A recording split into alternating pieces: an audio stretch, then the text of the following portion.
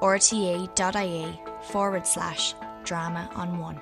Next on Drama on One, Creatives in Conversation. Alongside acclaimed theatre performances in the role of Medea, Electra, Hedda Gabler and Richard II, Fiona Shaw has delighted screen audiences in various roles as ice-cool MI6 agent Carolyn Martins in Killing Eve and as therapist to Phoebe Waller-Bridge's Fleabag. Her film credits include the inimitable Mrs. Nugent in The Butcher Boy, Dr. Eileen Cole in My Left Foot, and Petunia Dursley in Harry Potter. In 2009, she was invited to RTE Radio Centre's Studio 1 to give the Michael Littleton Memorial Lecture. Here's an excerpt from the lecture entitled The Elephant and the Nightingale, The Enduring Nature of Language in Theatre. I'm going to talk about The Elephant and the Nightingale and the enduring nature of language in the theatre. But I might have also said I wanted to talk about the future. And I knew I could only talk about the future if I talked about the past. So if there are any question marks about elephants and nightingales, I look forward to hearing them. I was stepping out of a cab late one night recently in Primrose Hill, just after a performance of Mother Courage.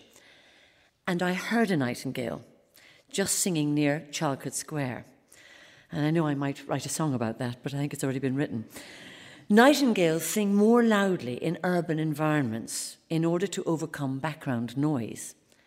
Seconds later, after the nightingale, came a long, mournful cry, muffled through the fog, of an elephant. Here was another misplaced creature. You might have thought I was if I'm hearing these strange creatures, but I live very near the Regent's Park Zoo, and it was an African elephant crying, stuck out of place, calling out across the African plain, and no one but his fellow African, the nightingale, to hear him. One could be heard, one could not. One was happy, one was sad. What is art? When somebody asked Andy Warhol, he said, "Isn't it somebody's name?" Now, just after the banks collapsed last autumn, I met a banker at a party. And he told me that on the worst day, he found himself in that morning in the Royal Academy in Piccadilly in London, gazing at an exhibition there. He had left the office in despair, and he began to feel the peace of this cultural cathedral. But he also noticed that others of his besooted colleagues were also looking at art. These men would never normally have done that if they were having a usual day making fortunes in the city. They may have walked past the building in Piccadilly hundreds of times, barely noticing it, but here it was, ready to embrace their empty moment and help them dive inside themselves to the universe within for protection when the outer world had collapsed. Art sometimes waits for the catastrophe and is there to help when it happens. Classical theatre names the catastrophe. It sculpts the ugly into a shape so we can see, experience, and forgive. It reminds us where we are in the scale of emergency, and most people are quite aware of the sleep of eternity, so it's never very far away. For classical theatre to be enduring, we have to assume that it might have value to others and us afterwards, that it's significant, powerful, exceptional, larger, and more important than other things, and therefore that it endures. Most art has hesitation in its discovery. It's tested against time and often ignored in its first appearance. But the theatre, because it has to make its mark in the moment of its happening, is the most vulnerable form. Its power is not lasting. The 20th century is full of irretrievable moments. Eleanor Radusa making people faint, Peter Brook's Midsummer Night's Dream at the RSC, Sarah Bernhardt's Hamlet, Mark Rylance's Hamlet, the opening of the Playboy, The Western World in Dublin.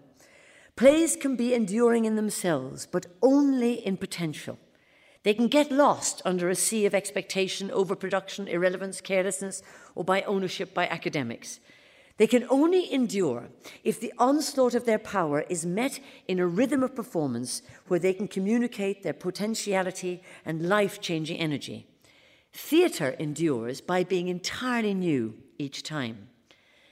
But for this to happen, The performer, who's in the front line of the experience, has to become themselves a creative artist, not just interpretative. And who is the creative artist?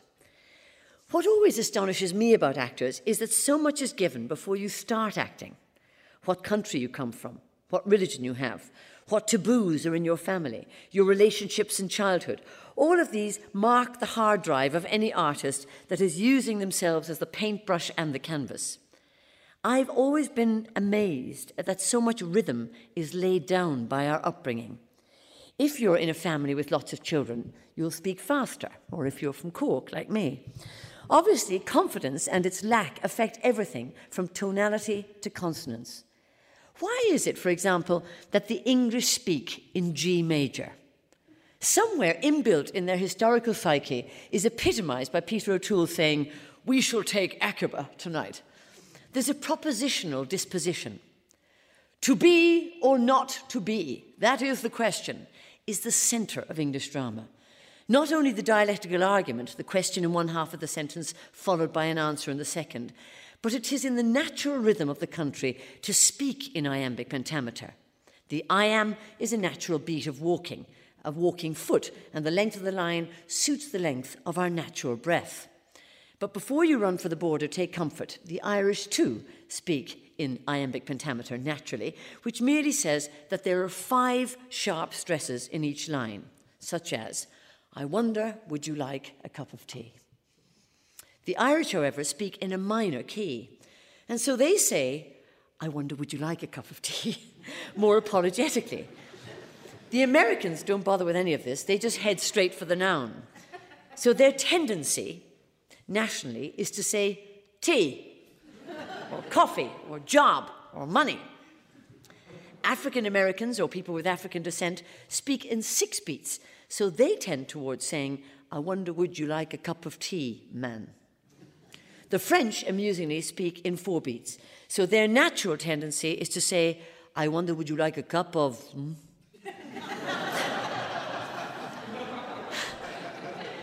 To be or not to be, that is. These tendencies are laid down in the actor's history before they even start to master the spoken text. So if plays live like unfinished sculptures, they need to be fashioned by the Michelangelos, actors of our time, who are themselves fashioned by the time they live in. Theatre needs the adaptability of each generation to serve the language in the moment and not necessarily be true to the past.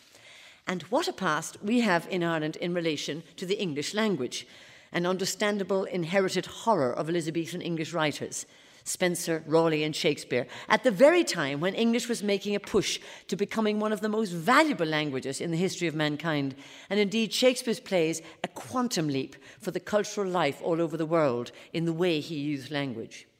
We, in Ireland, had a language of our own and a legal system of our own under the Brehon laws that was interrupted by Poyning's law in 1494 and the systematic adjustment to common law, which eroded our natural oral disposition.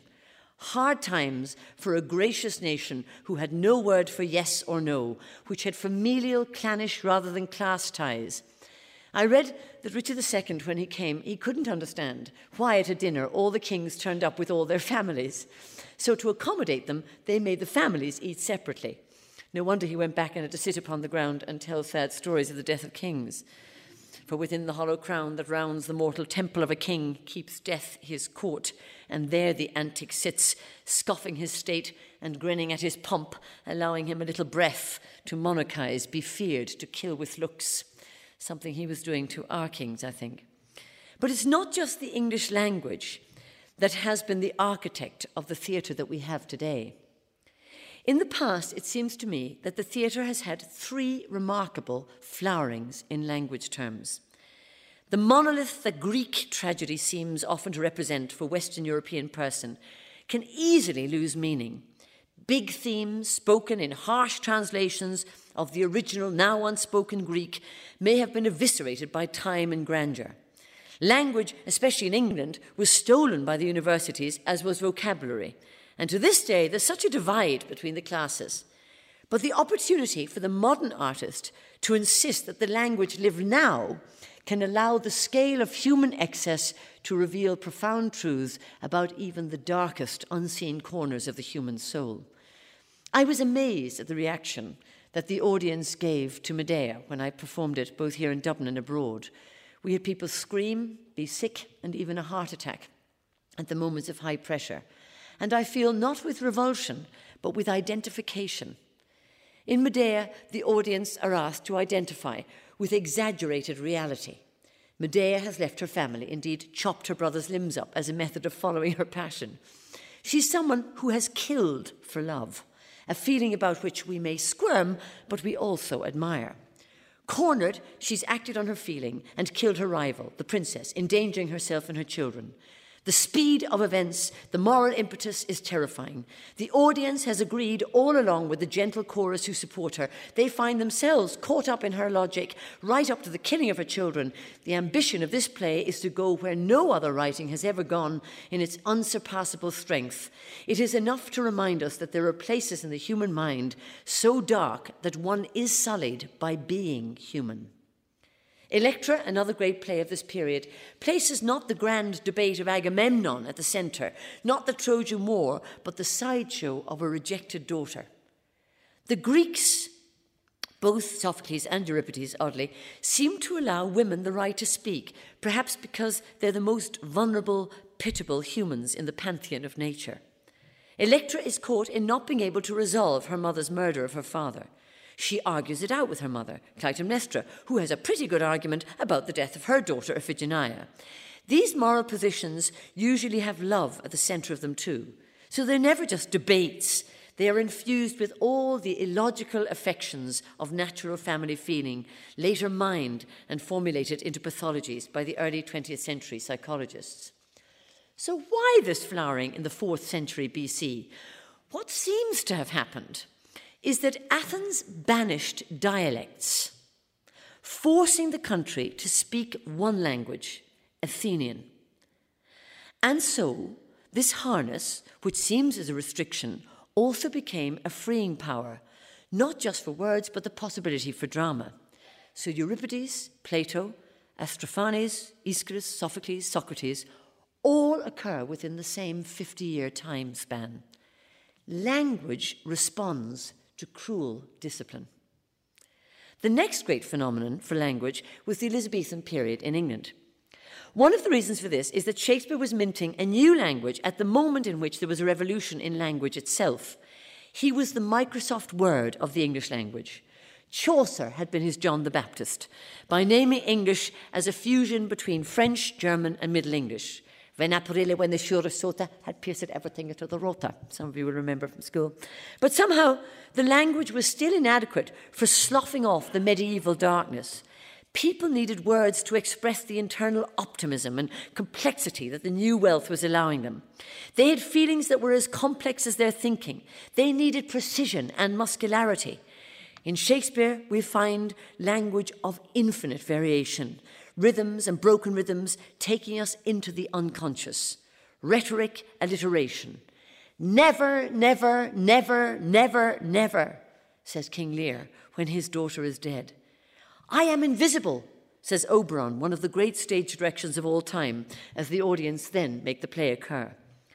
I have done the deed, says Macbeth in monosyllables, used with atavistic clarity.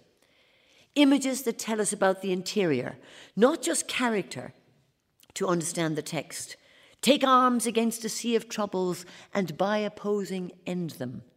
The undiscovered country from whose bourne no traveller returns. My love is like a red, red rose. The language had to seem ordinary, but not be so. The audience were being asked to think as well as feel. And through the sonnet form, indeed through speeches influenced by the classics, Shakespeare played into and away from the tradition. So, to be or not to be, that is the question, begins, like most of Shakespeare's speeches, with a proposition, borrowed from Plato, but simply put. He then translates the argument through the speech using logic but matching it with feeling, which leaves the listener intellectually held and emotionally devastated. To the end, we lose the name of action.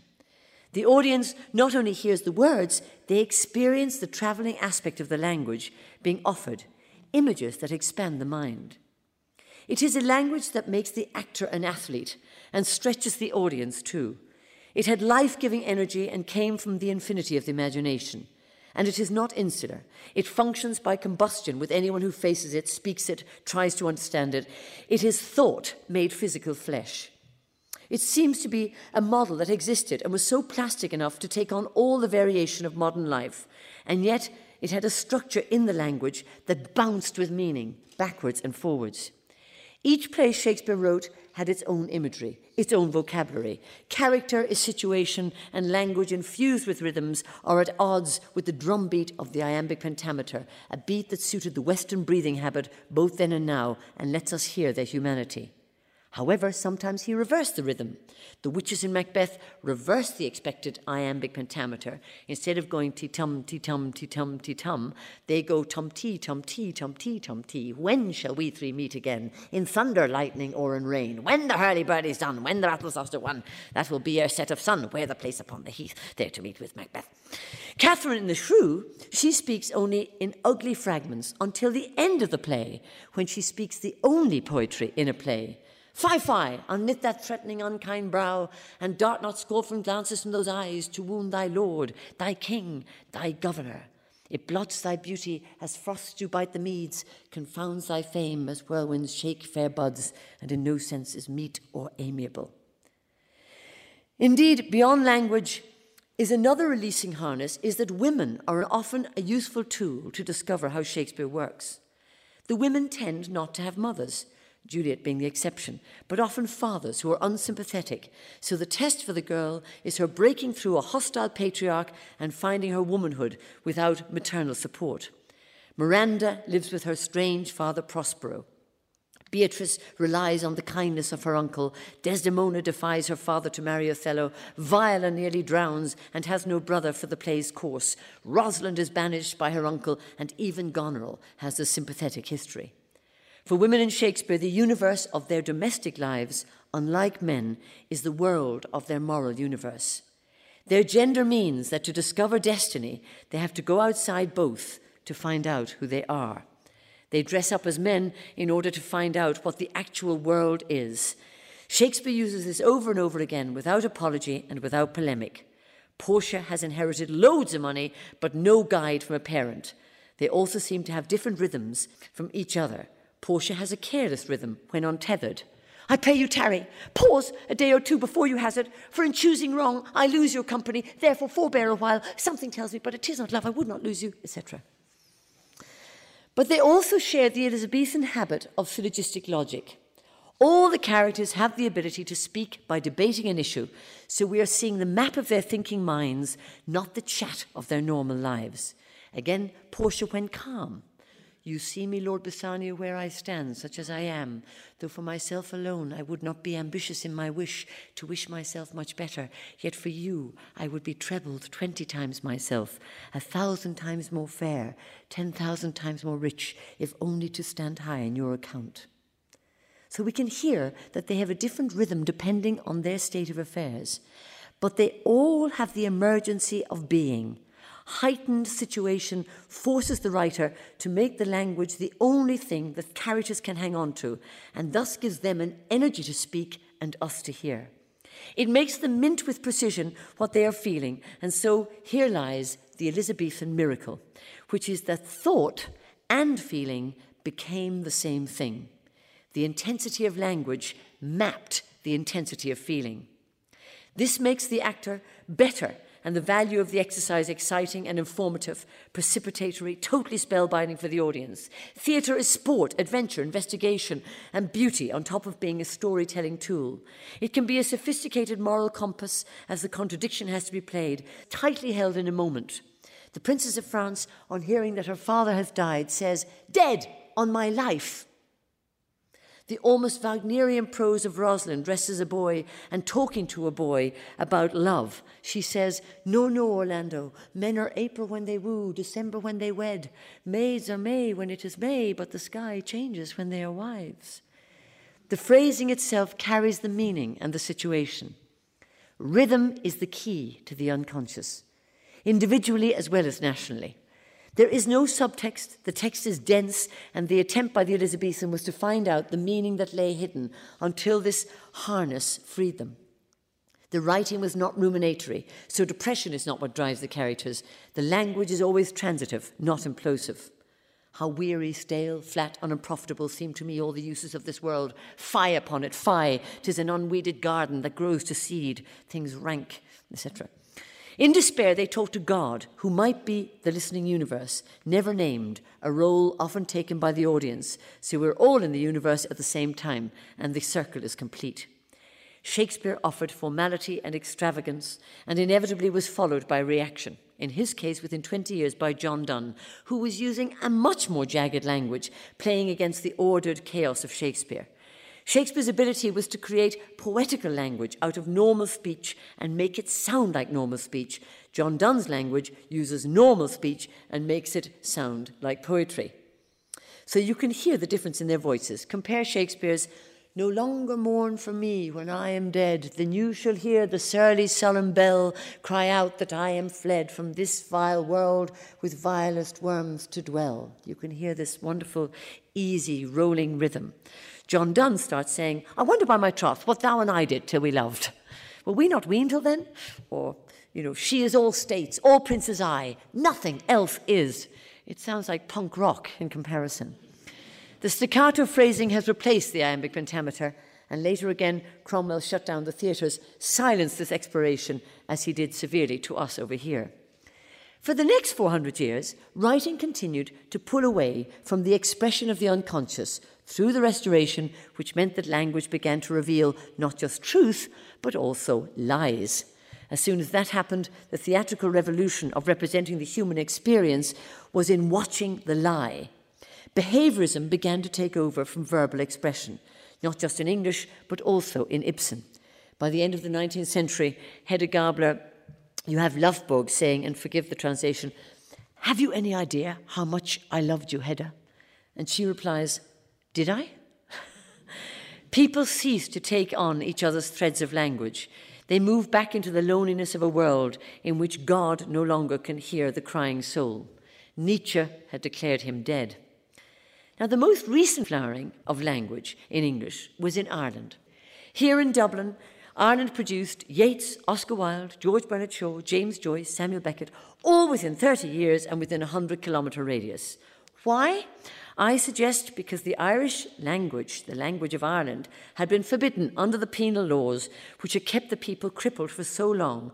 And so when they were released from this, there was a flowering act of revenge, and the new language, now mastered, could be used with all its mainland accuracy, but elaborated with the rhythms and imaginations that were Celtic. Beckett is the first off the blocks for surmounting and using all that went before. He takes the scale of human desolation that the Greeks had in their monolithic writing, that Shakespeare had in his extravagant writing, into the 20th century, where language had lost its hold as a truth purveyor. Possibly because politicians and world leaders had lied so eloquently to so many different nations. I know a Chinese director, a man called Shen Shisheng, who told me that the Beijing Times always said that the weather was always sunny in China. Even though one look at the sky, you could see it was raining. So people began to read the papers as the opposite of what was written. Well, Samuel Beckett's Happy Days was written in 1962, but it plays better now and more richly than it did then, I think. The fragmentation that was so hard to hear then, not in natural speech but in the theatre, now sounds like heightened naturalism.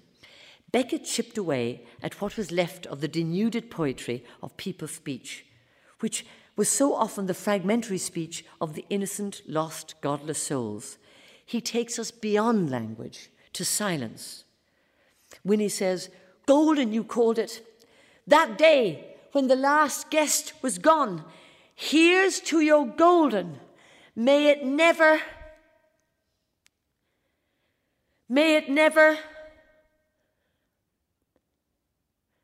that day, what day?" The audience are being asked to have the experience of the anxiety of the play. It happens in their minds rather than being experienced on the stage. The questions as to who is speaking, what's happening, where are we going, are left up to the audience. His great achievement was to dislodge the theatre from event and story. And Beckett, like Shakespeare, was not trapped by class, realism, or language. He revels in a compassionate understanding of our now incoherent state. So what of a theatre if it needs to use a language that it can no longer trust? It has meant that some of us have gone towards poets, not playwrights, to find a piece of theatre. I performed T.S. Eliot's The Waste Land because poetry had a name for being a private matter between the reader and writer. But it became clear that the language was public, accessible, and dramatic. Maybe it wasn't when it was first written, but it became so. Edith Sitwell said, "Poetry is the articulated scream." But then so are most Greek plays, so are most tragedies, so are most of the writings of Frank McGuinness or Tom Murphy or Marina Carr, which makes me think that theatre is poetry, and therefore pure poetry can have a place in the theatre. Eliot can work in the theatre because, in part, his poetry is often taken from domestic life. I discovered, performing this poem, that my responsibility was not to own it for myself. I wanted the poem to happen in people's minds, not on stage. This was invented by personalising every single line into a play, a different voice. April is the cruelest month. Breeding lilacs out of the dead land. Mixing memory and desire. Stirring dull roots with spring rain. I based that on a friend's mother in Mallow who had a pug dog in one arm and a cigarette in the other. It was the kind of thing she would say. I read much of the night and go south in the winter. For me, sounds very like Herbert Ross, who was a film director I once knew, who had the easy glamour of the West Coast and the irony of the East Coast. The audience doesn't need to know who these people are, but they hear the lines as if spoken by a character. So by the time you get to Madame Sosostris, famous clairvoyante, in my mind she was a Dublin lady telling the future, and she wasn't very good at it, a glass of gin or whiskey in her hand. Madame Sosostris had a bad cold, nevertheless is known to be the wisest woman in Europe, with a wicked pack of cards. Here, said she, is your card, the drowned Phoenician sailor. Those are pearls that were his eyes. And here is Eliot stealing a bit of Shakespeare again and coming back in with the iambic pentameter.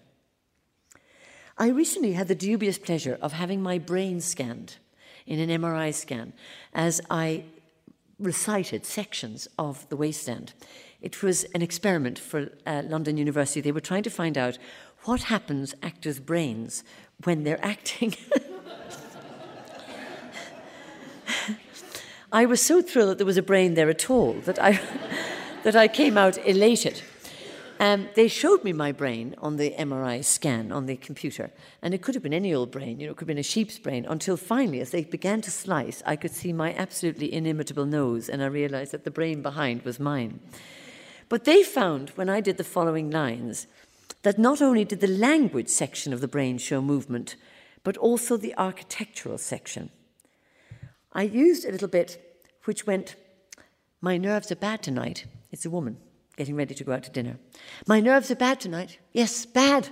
Stay with me. Speak to me. Why do you never speak? Speak! What are you thinking of? What? Thinking what? I never know what you are thinking. Think. Anyway, they found that there was an architectural area of my brain that was used. Now, I know that when I'm thinking of those lines, I think of a dressing table because he's already described the dressing table. And I base it loosely on my mother's dressing table at home. I can see those perfumes unguent and unstoppered. But also, the other part of the brain they discovered was in action when I was speaking, was arm movements. So you find that it is not the language as anything that is carrying just meaning. My nerves are bad tonight, yes, bad. Stay with me, speak to me, why do you never speak? Is just words. It is not the word that carries the meaning. It's something to do with the excitability of the brain that allows the word to exist in context. In my case, the context of a dressing table. But also that the person speaking the word may be in a state of movement, even though I myself, in my MRI scan, am entirely tucked up and still. So I was using a series of people speaking. It's a bit like The Simpsons, it's a cartoon of people, because Eliot only knows them the same way as I do. So when you get as far as people in the pub, you hear, "When Lil's husband got demobbed, I said, I didn't mince my words. I said to myself, hurry up, please, it's time. Now Albert's coming back. You make yourself a bit smart. You want to know what you've done with that money he gave you to get yourself some teeth. He did, I was there. You have him all out, Lil, and get a nice set, he said. I swear I can't bear to look at you. And no more can't I said. And think of poor Albert. He's been in the army 4 years. He wants a good time. And if you don't give them, others will, I said. Oh, is there, she said. Well, something of that, I said. Then I'll know who to thank, she said, and give me a straight look. Now, he doesn't know those people any more than I do. But he obviously sat in a pub and just caught them. So the audience is reaching to make a picture all the time. And the surprise the actor gives them is to be true to the dexterity of the poet's writing. The performer inhabits it so they can. One might say that Eliot has invented his own language. He's made us see, by excellent editing, tiny vignettes of the world. Phlebas the Phoenician, a fortnight dead, forgot the cry of gulls in the deep sea. It's a ragbag of quotations, but he reminds us that we are always ourselves in quotation. When he quotes Antony and Cleopatra, the chair she sat in, like a burnished throne, glowed on the marble. He uses the full weight of Shakespeare's Elizabethan excellence, but infecting it with the cynicism of the 20th century. That is why he is great. Seconds later, Eliot writes this couple, imperfect in their marriage, getting ready. The wife couldn't be more unlike Cleopatra, saying, my nerves are bad tonight, yes, bad. We discover that all ages before our own are more innocent than our own. Eliot does not expand the language the way Shakespeare did. What he does is to sail the disappointed century on top of Shakespeare's golden barge. Shakespeare is full of irony, but it's underpinned by celebration. Eliot replies to Shakespeare and offers us the opportunity to take fragments of the old world rather than swallow it whole, a fragmented poet in a fragmented time. I feel 80 years later that Eliot's despair is itself innocent compared to our own. There are, of course, those theatre practitioners who are not trying to play into the diachronic line of Shakespeare's language and are now using the tools of film and invention instead. Robert Lepage, for example, is not using the language base that has marked Western society. He's making a theatre that reflects the multinationalism and its attendant fragmentation by mixing languages, by daring to make language unimportant sometimes. The great thing about the theatre is the instantaneous recognition of the human experience as you see it. And Lepage makes you see it because of massively alienating circumstances. So in the Seven Streams of the River Ota, there's a dinner party with a Japanese geisha on one hand and an American businessman on the other. One cannot identify with the characters, but their exchange or lack of connection with each other forces one into recognizing one's own isolation. There has to be an extreme for essence to be revealed. So even in Chekhov, while the situation is often entirely banal, the director and the performers have to reveal something astonishing about the human condition to make it worthwhile. Nothing is new. The novelty is in our perception. If Greek tragic plays can be rediscovered for a new generation, they are as valid as the work of a young writer who is naming the sufferings of now. Each age flounders, and writers capture the chaos in a net. Beckett gave us silence and the drama of failure with the compassionate exhortation, fail again, fail better. American film gave us image and scale. Stockhausen gave us a new musical scale. The inarticulate century is responded to by these methods. Fragmentary text is what has dominated contemporary writing. The space between meanings has become the meaning. Pinter is so connected to Beckett, who's connected to Joyce, who's connected to the 19th century. Every generation must question the discoveries of the previous one. Knowledge is fluid, but every generation must also replace the system that makes sense of all we have learned, and that is so valuable, with a way of experiencing it. In Ireland, we are post-colonial. The theatre is on the brink of new discovery. Psychotherapy, video, technology, non-theatre spaces, non-texts, interaction, extremity, discomfort for the audience, deconstruction are all the tools that the young theatre maker or young performer are much more fluent with than someone from my generation where form and matter or language were still paramount. Now we make what to our grandparents would look like quantum leaps in terms of visual reference. I think our job is not to forget what is already there to know. We live in a time when many feel the need to forget. America is the continent of forgetfulness, which allowed a warm wind of passivity to replace downtrodden populations. We may have been tempted ourselves in our recent wealth to go that way. As Gore Vidal says, the problem with the pursuit of happiness is not the happiness, but the pursuit. Our generation in Europe has been particularly ungrateful to the generation that went before. Hope was murdered in the middle of the last century, and we are still blinking in the sunlight. What can we hope for? In Ireland, it's a country still full of new ambition, and we can hope to match our Celtic imaginations to the skills and rhythm of a language honed in Renaissance England without any fear that it might bite us now.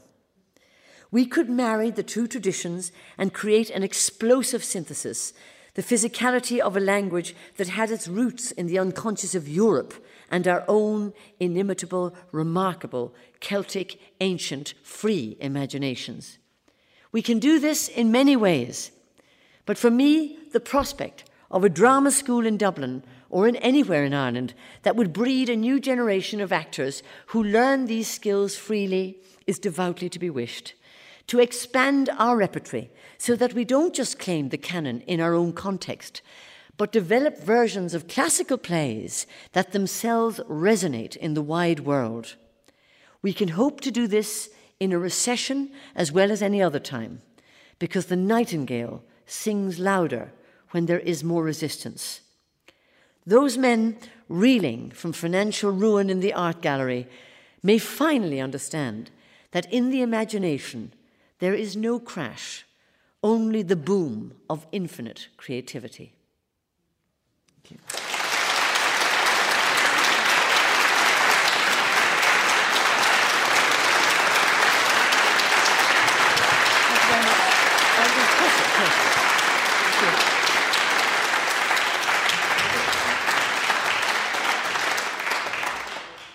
Thank you very much, Fiona Shaw, for that thought-provoking lecture that brought together the elephant and the nightingale, the English speaking in the key of G major, while the Irish spoke in a minor key, rhythm as a key to the subconscious, and John Donne as a punk rocker. I'd like to open the discussion up to the floor now, so if you have a question or would like to make a comment, perhaps you could raise your hand. Hi, I'm Karen Quigley. I'm from King's College London. Thank you very much for the talk. I love that you were talking about the enduring nature of language in theatre, but then you were mentioning Robert Lepage and the idea that sometimes language is unimportant. And I think, firstly, it's very generous coming from my experience of your work, someone who's quite language-based, often in a lot of ways. And I know that language is very important, presumably, in this struggle to forge a continuation of drama training in this country, for example. But can you think maybe of other times when language becomes unimportant, either in the theatre, in your own work, maybe? I mean, language often is only the tool to get you to the place where the thing takes off. As I said, that I think Beckett takes off in silence. There's a wonderful bit in Footfalls when the character called Amy or May, which is so good, you don't know who she is, says, a little later, when she was quite forgotten, she began to... A little later, when as though she had never been, it never been, began to... And, you panic. You think, began to what? Began to what? I think that's the writing going on in the brain of the listener going, for goodness sake, get on with it. I can't bear sitting here in the silence. And that's all that discomfort is part of the discomfort that you're experiencing. But Brian Friel once said to me that in Dancing at Lunasa, the great moment was the explosion of music, when finally, he said, the play was freed from language. So, these things, one would never want to become possessive of language for language's sake. In fact, The point I think I'm trying to make is that rather than verbiage, we should look at what language is. It's not really the verbiage and it's not the political ramifications of the language we inherit. It's what we do with it now. It's this plastic ability to be able to carry not just meaning, as I say in the line, but the muscularity of language, the texture of language, not the kind of 19th century beauty of language, which is just as nauseating as anything else. And people like Lepage, of course, are taking human experience and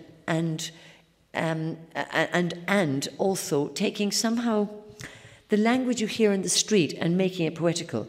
I remember one night I overheard a couple having a fight in the street, and this girl was going, "Jack, unlock the bike, Jack." And you could hear him going, "Woo." So going, "Unlock the bike, Jack. Woo.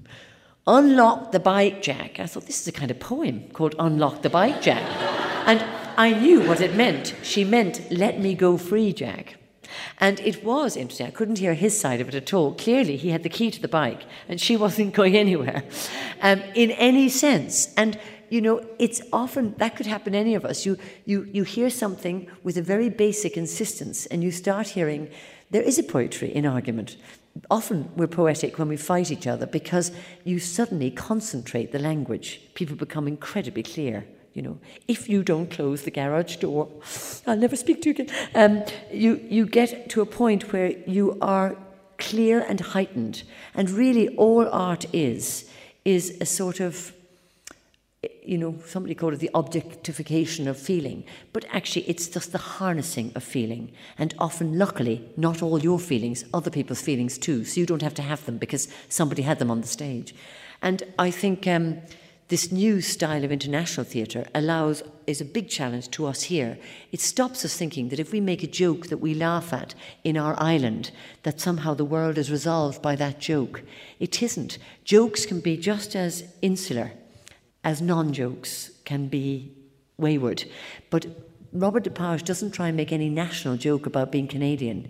He just says, "This is what I've noticed. Have you ever been at an airport? Where?" And you'll suddenly have a scene of people at an airport doing very ordinary things. But because it has the focus of the theatre, you begin to identify with just people, not necessarily Irish people or Canadians, as I say. And they have very odd jokes. So. Eugene Downs. Thanks, Sean. Eugene Downs, Culture Ireland. Fiona, I'd like to ask you about the music of language and music itself in theatre, because I'm thinking recently I've seen you sing on stage in Mother Courage, perform in Purcell's Dido and Aeneas in Paris, though not sing, and then also direct Riders to the Sea, the Vaughan Williams opera. And then of those great moments in theatre and theatrical language that you've talked about tonight, in Greek theatre, the singing of the choral lyrics, in Shakespeare, the songs, I suppose in, again, the Celtic Revival, the way Yeats used songs in his own plays. Do you find that the form itself is changing, or as you work in music in the theatre, or do you find you're drawn more towards the fusing of those forms and not just the music of the language itself? Well, I think really what you get with people like Beckett is you begin to understand that with each generation, rhythm wears itself out very quickly. So, you know, when you hear those great recordings of Yeats going, "That is no country for old men, the young in one mother's arms, birds in the trees." In fact, he thought he was doing the right thing by doing that. He didn't speak like that in real life. He just thought that was really a hip thing to do. Well, most people wouldn't be able to hear that now because we've got so used to a jagged way of speaking, partially because of the speed. Funny enough, people speak in the iambic pentameter more often in the country than they do in the city.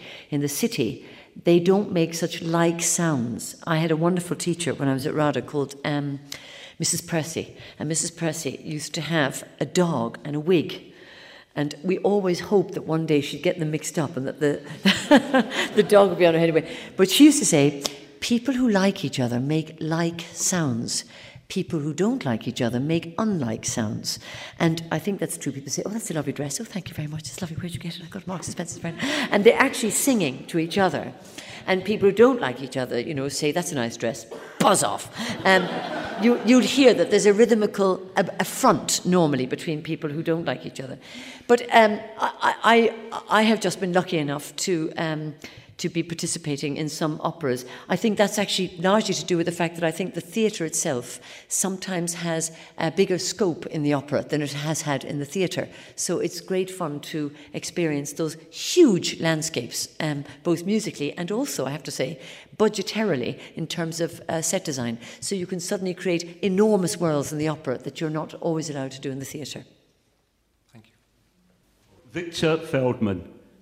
I do a bit of acting, Fiona, myself, and I'm English, so I tend to speak of this G major you just spoke about, and I'm delighted that you did say that, because I have an eternal problem with younger actors, and maybe you could answer me on this. I feel like I'm Galileo trying to prove that the world is round to them. They just don't listen to me, and it seems as if they're talking in this more legato way of talking, these young Irish actors, well, I'm more into this, what you say, G major, iambic pentameter. And half the time, I feel like when I'm listening to them, I'm only kidding them that I can hear them. But really, I need to know their lines really well because I can't understand half of what they're saying. I feel that we speak, as you seem to be implying there, in a constructed way, which a lot of foreign students have told me is very easy to understand. And they've told me to find the Irish difficult to understand. I don't want to go on. But it is something, a beef to me, because they look at me, other actors, like as if I'm meant to be deaf or something. So thank you very much, Fiona. You might apply something on that for me, please. Thank you. Well, I will respond. I'm absolutely not keen on the Irish in any way changing their minor key. That's exactly what we've got, and it's much softer and gentler than the English G major. So I think my hope would be that we would find a way of speaking this strange iambic pentameter, which we already share with the English writer, the great English writer, and that we would find a way of minting it newly for ourselves without aping anything to do with the other country that produced it. I mean, probably, anyway, Shakespeare's English sounded much more like our English when it was written than it sounds like modern English now.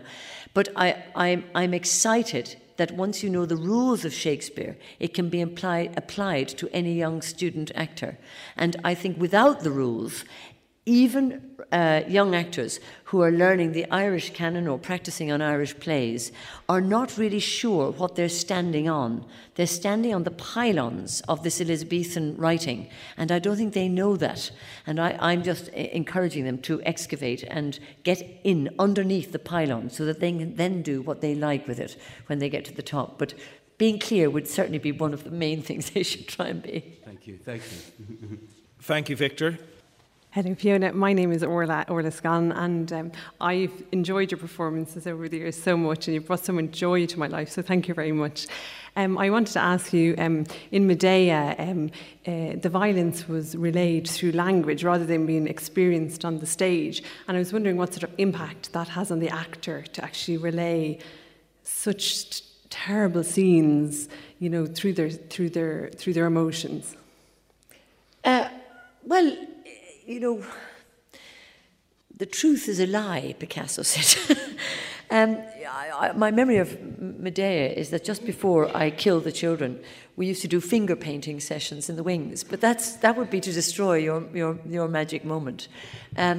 We are offering you an illusion of murder, obviously. The children and I got on very well. And that is the joy of theatre, that you're making an illusion in order to provoke a truth, I suppose. But we are not really experiencing it at that moment. Now, having said that, of course, in the rehearsal room, you are trying to get to a point where you can experience imaginatively that sort of violence. In that way, I think the theatre is a very, very healthy place for any civilization. I think it's a fantastic place for people to work out their angers, their questions, the spectrum of human behaviour that's much wider than the average behavioural pattern of people having the odd row, going shopping, eating in a restaurant, going home. You do need a place where we can all look at each other and say, what happens if somebody is a bit worse behaved? What happens if they're really worse behaved? What are the moral consequences of that behaviour? So I think, Greek tragedy functioned very much at the time in Athens and Epidavros, where I've been lucky enough to play, as a place where the whole community comes to watch somebody behaving absolutely outrageously, whether it's Oedipus daring to kill his father and marry his mother, or Medea daring to kill her children. And these are really, they're quasi-religious, phenomenal experiences. And they've been, of course, thinned out since then.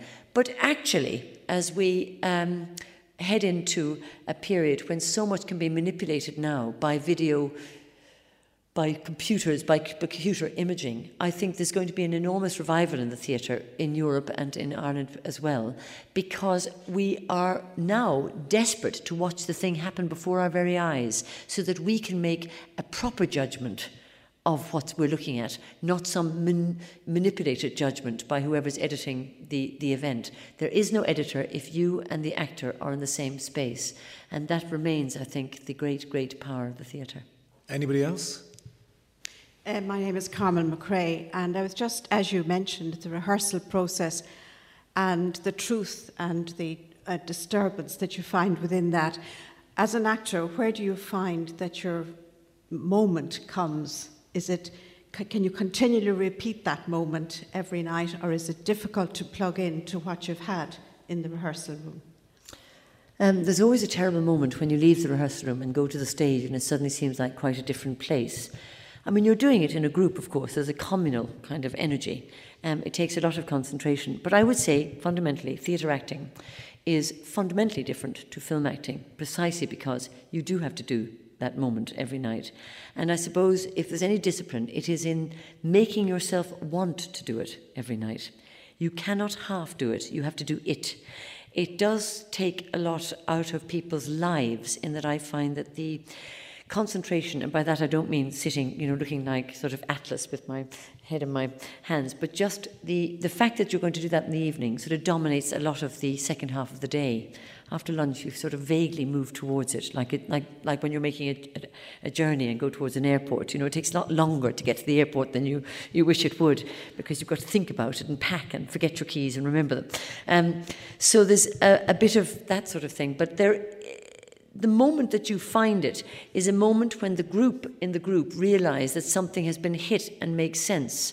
And I was talking to Sean earlier about this, that it seems to me what's being communicated when somebody is acting or speaking passionately is not the information that lies in the sentence they're saying, but in the rate of their heartbeat at that moment. What really happens in a theatre when something gets very exciting, as opposed to a boring play, which I'm sure we've all attended, is that your heartbeat remains the same at a boring play. At a good play, your heartbeat is the thing that begins to excite you. And that is excited by the energy of the performer making your heart beat, possibly by his or her own heart beating faster. And that's a sort of trick of the imagination. But the great thing about the imagination is you can play that trick on yourself again and again and again. I find the harder the play, the more likely the trick is to come off each time, because you all have to work very hard to make it happen. Thank you. I presume, Fiona, that your heart must have beaten faster a few times during the lecture, because certainly you communicated it to the audience in some shape or form. Well, it's exciting when you're playing other people, of course. So reading your own isn't the same. Another lady here. My name's Katie Hayes. I was very interested in what you said about periods of dynamism in language manifesting as dynamism in theatre. Obviously the Greek period and the Elizabethan period and our own early 20th century here.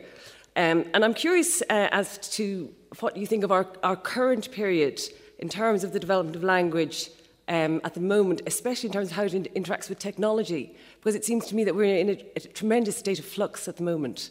So I'm interested in what you'd say about that. Sort of whither the future is the question, isn't it? Whither the future? I don't know where. I mean, we are definitely in the middle of a technological explosion, and I think maybe we should all just fasten our safety belts and just let it go by. I don't think we'll go backwards from it. It is a fantastic tool, I have to say. It's I've just been performing Mother Courage, and this very hard thing to tell the story of the 30 Years' War, and I never see it, but at the back of the auditorium there is a map of Europe drawn with a little cart travelling through all bits of Europe whilst the play is going on. So they are, they're magical and childlike, some of these tools, but they don't have put people back in touch with things that otherwise would be impossible to communicate. So I'm all for technology. I also think our aesthetic sense of beauty and what we're looking at on the stage has gone up and up and up. So maybe we've lost the kind of fireside storytelling element of the theatre, and we're replacing it, or we're matching it with a kind of huge aesthetic energy. But I don't think in essence the communication, as I've said, between the performer and the listener will change. And in Ireland, it seems to me that there's a big kind of surge. Marina Carr's writing is incredibly poetical. There's a big surge for sort of surrealism and a sort of magic realism that is sort of allied. It's not quite the same thing, I think, as the Renaissance language was trying to do. It's not necessarily trying to excavate a truth, but it says that extremes of language carry meaning. Maybe not the meaning you're trying to that's carried in the sentence, but a sort of colour, a sort of landscape of possibility that is wider than ordinary speech. And I'm very glad that we're past realism. Realism was getting us nowhere. Ladies and gentlemen, Fiona Shaw. You've been listening to the 2009 Michael Littleton Memorial Lecture, The Elephant and the Nightingale, The Enduring Nature of Language in Theatre, which was delivered by Fiona Shaw. Sound supervision was by Mark McGrath and Ciara Murphy. The programme was produced by Kevin Reynolds. rte.ie/drama on one.